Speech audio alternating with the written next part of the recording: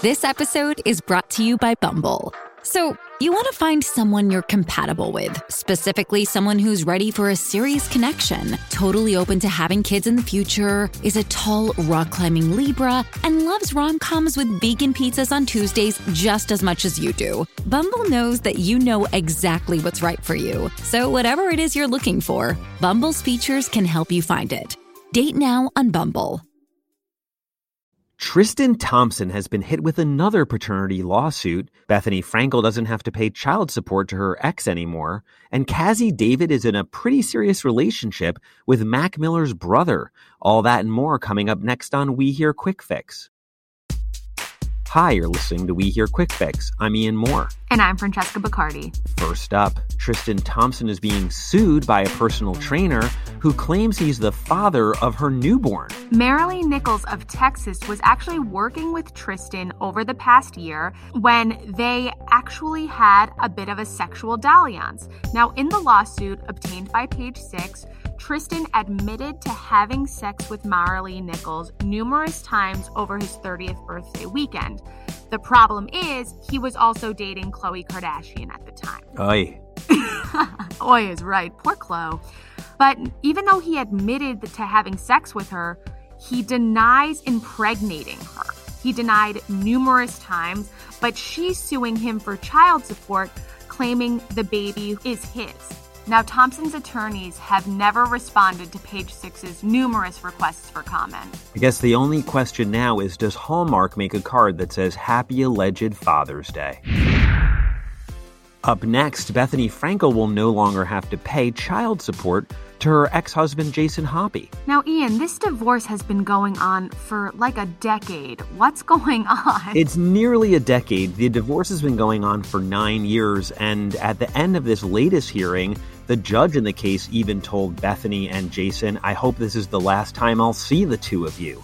Basically, Bethany wound up in court again because even though she and Jason share 50-50 custody of their daughter, Bryn, who's 11 years old, Bethany doesn't want to pay child support anymore. She says that Bryn chooses on her own to spend more time with her than with Jason, so she shouldn't have to fork over any dough to him.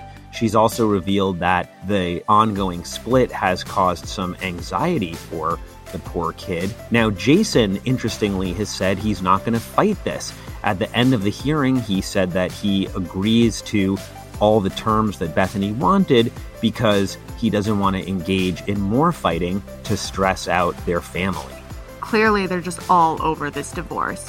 But we previously reported that their divorce itself had been settled, right? Yeah, that's right. The divorce is settled, but the two, I guess, were still going back and forth over child custody. So hopefully for the couple and their family and the poor judge who's had to hear about this for the last 9 years, this will be the last time that they're in court.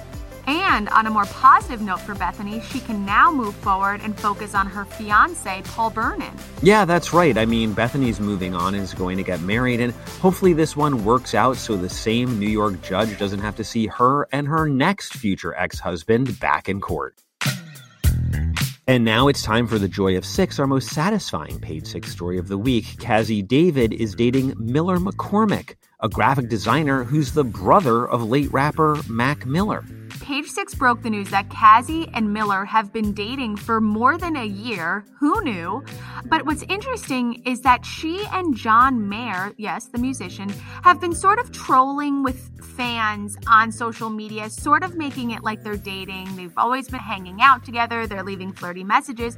But this entire time, she's actually been holed up with Miller. Real estate records reveal that she and Miller have even bought a place together in his native Pittsburgh for around $400,000. They own a home, and sources say they've even been together for as long as nearly 2 years. They've been living right under our Pittsburgh noses and nobody knew.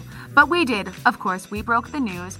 But what's interesting is she has a little bit of an ex-boyfriend past too. She famously dated Pete Davidson. Yeah, now making this sort of incestuous, right?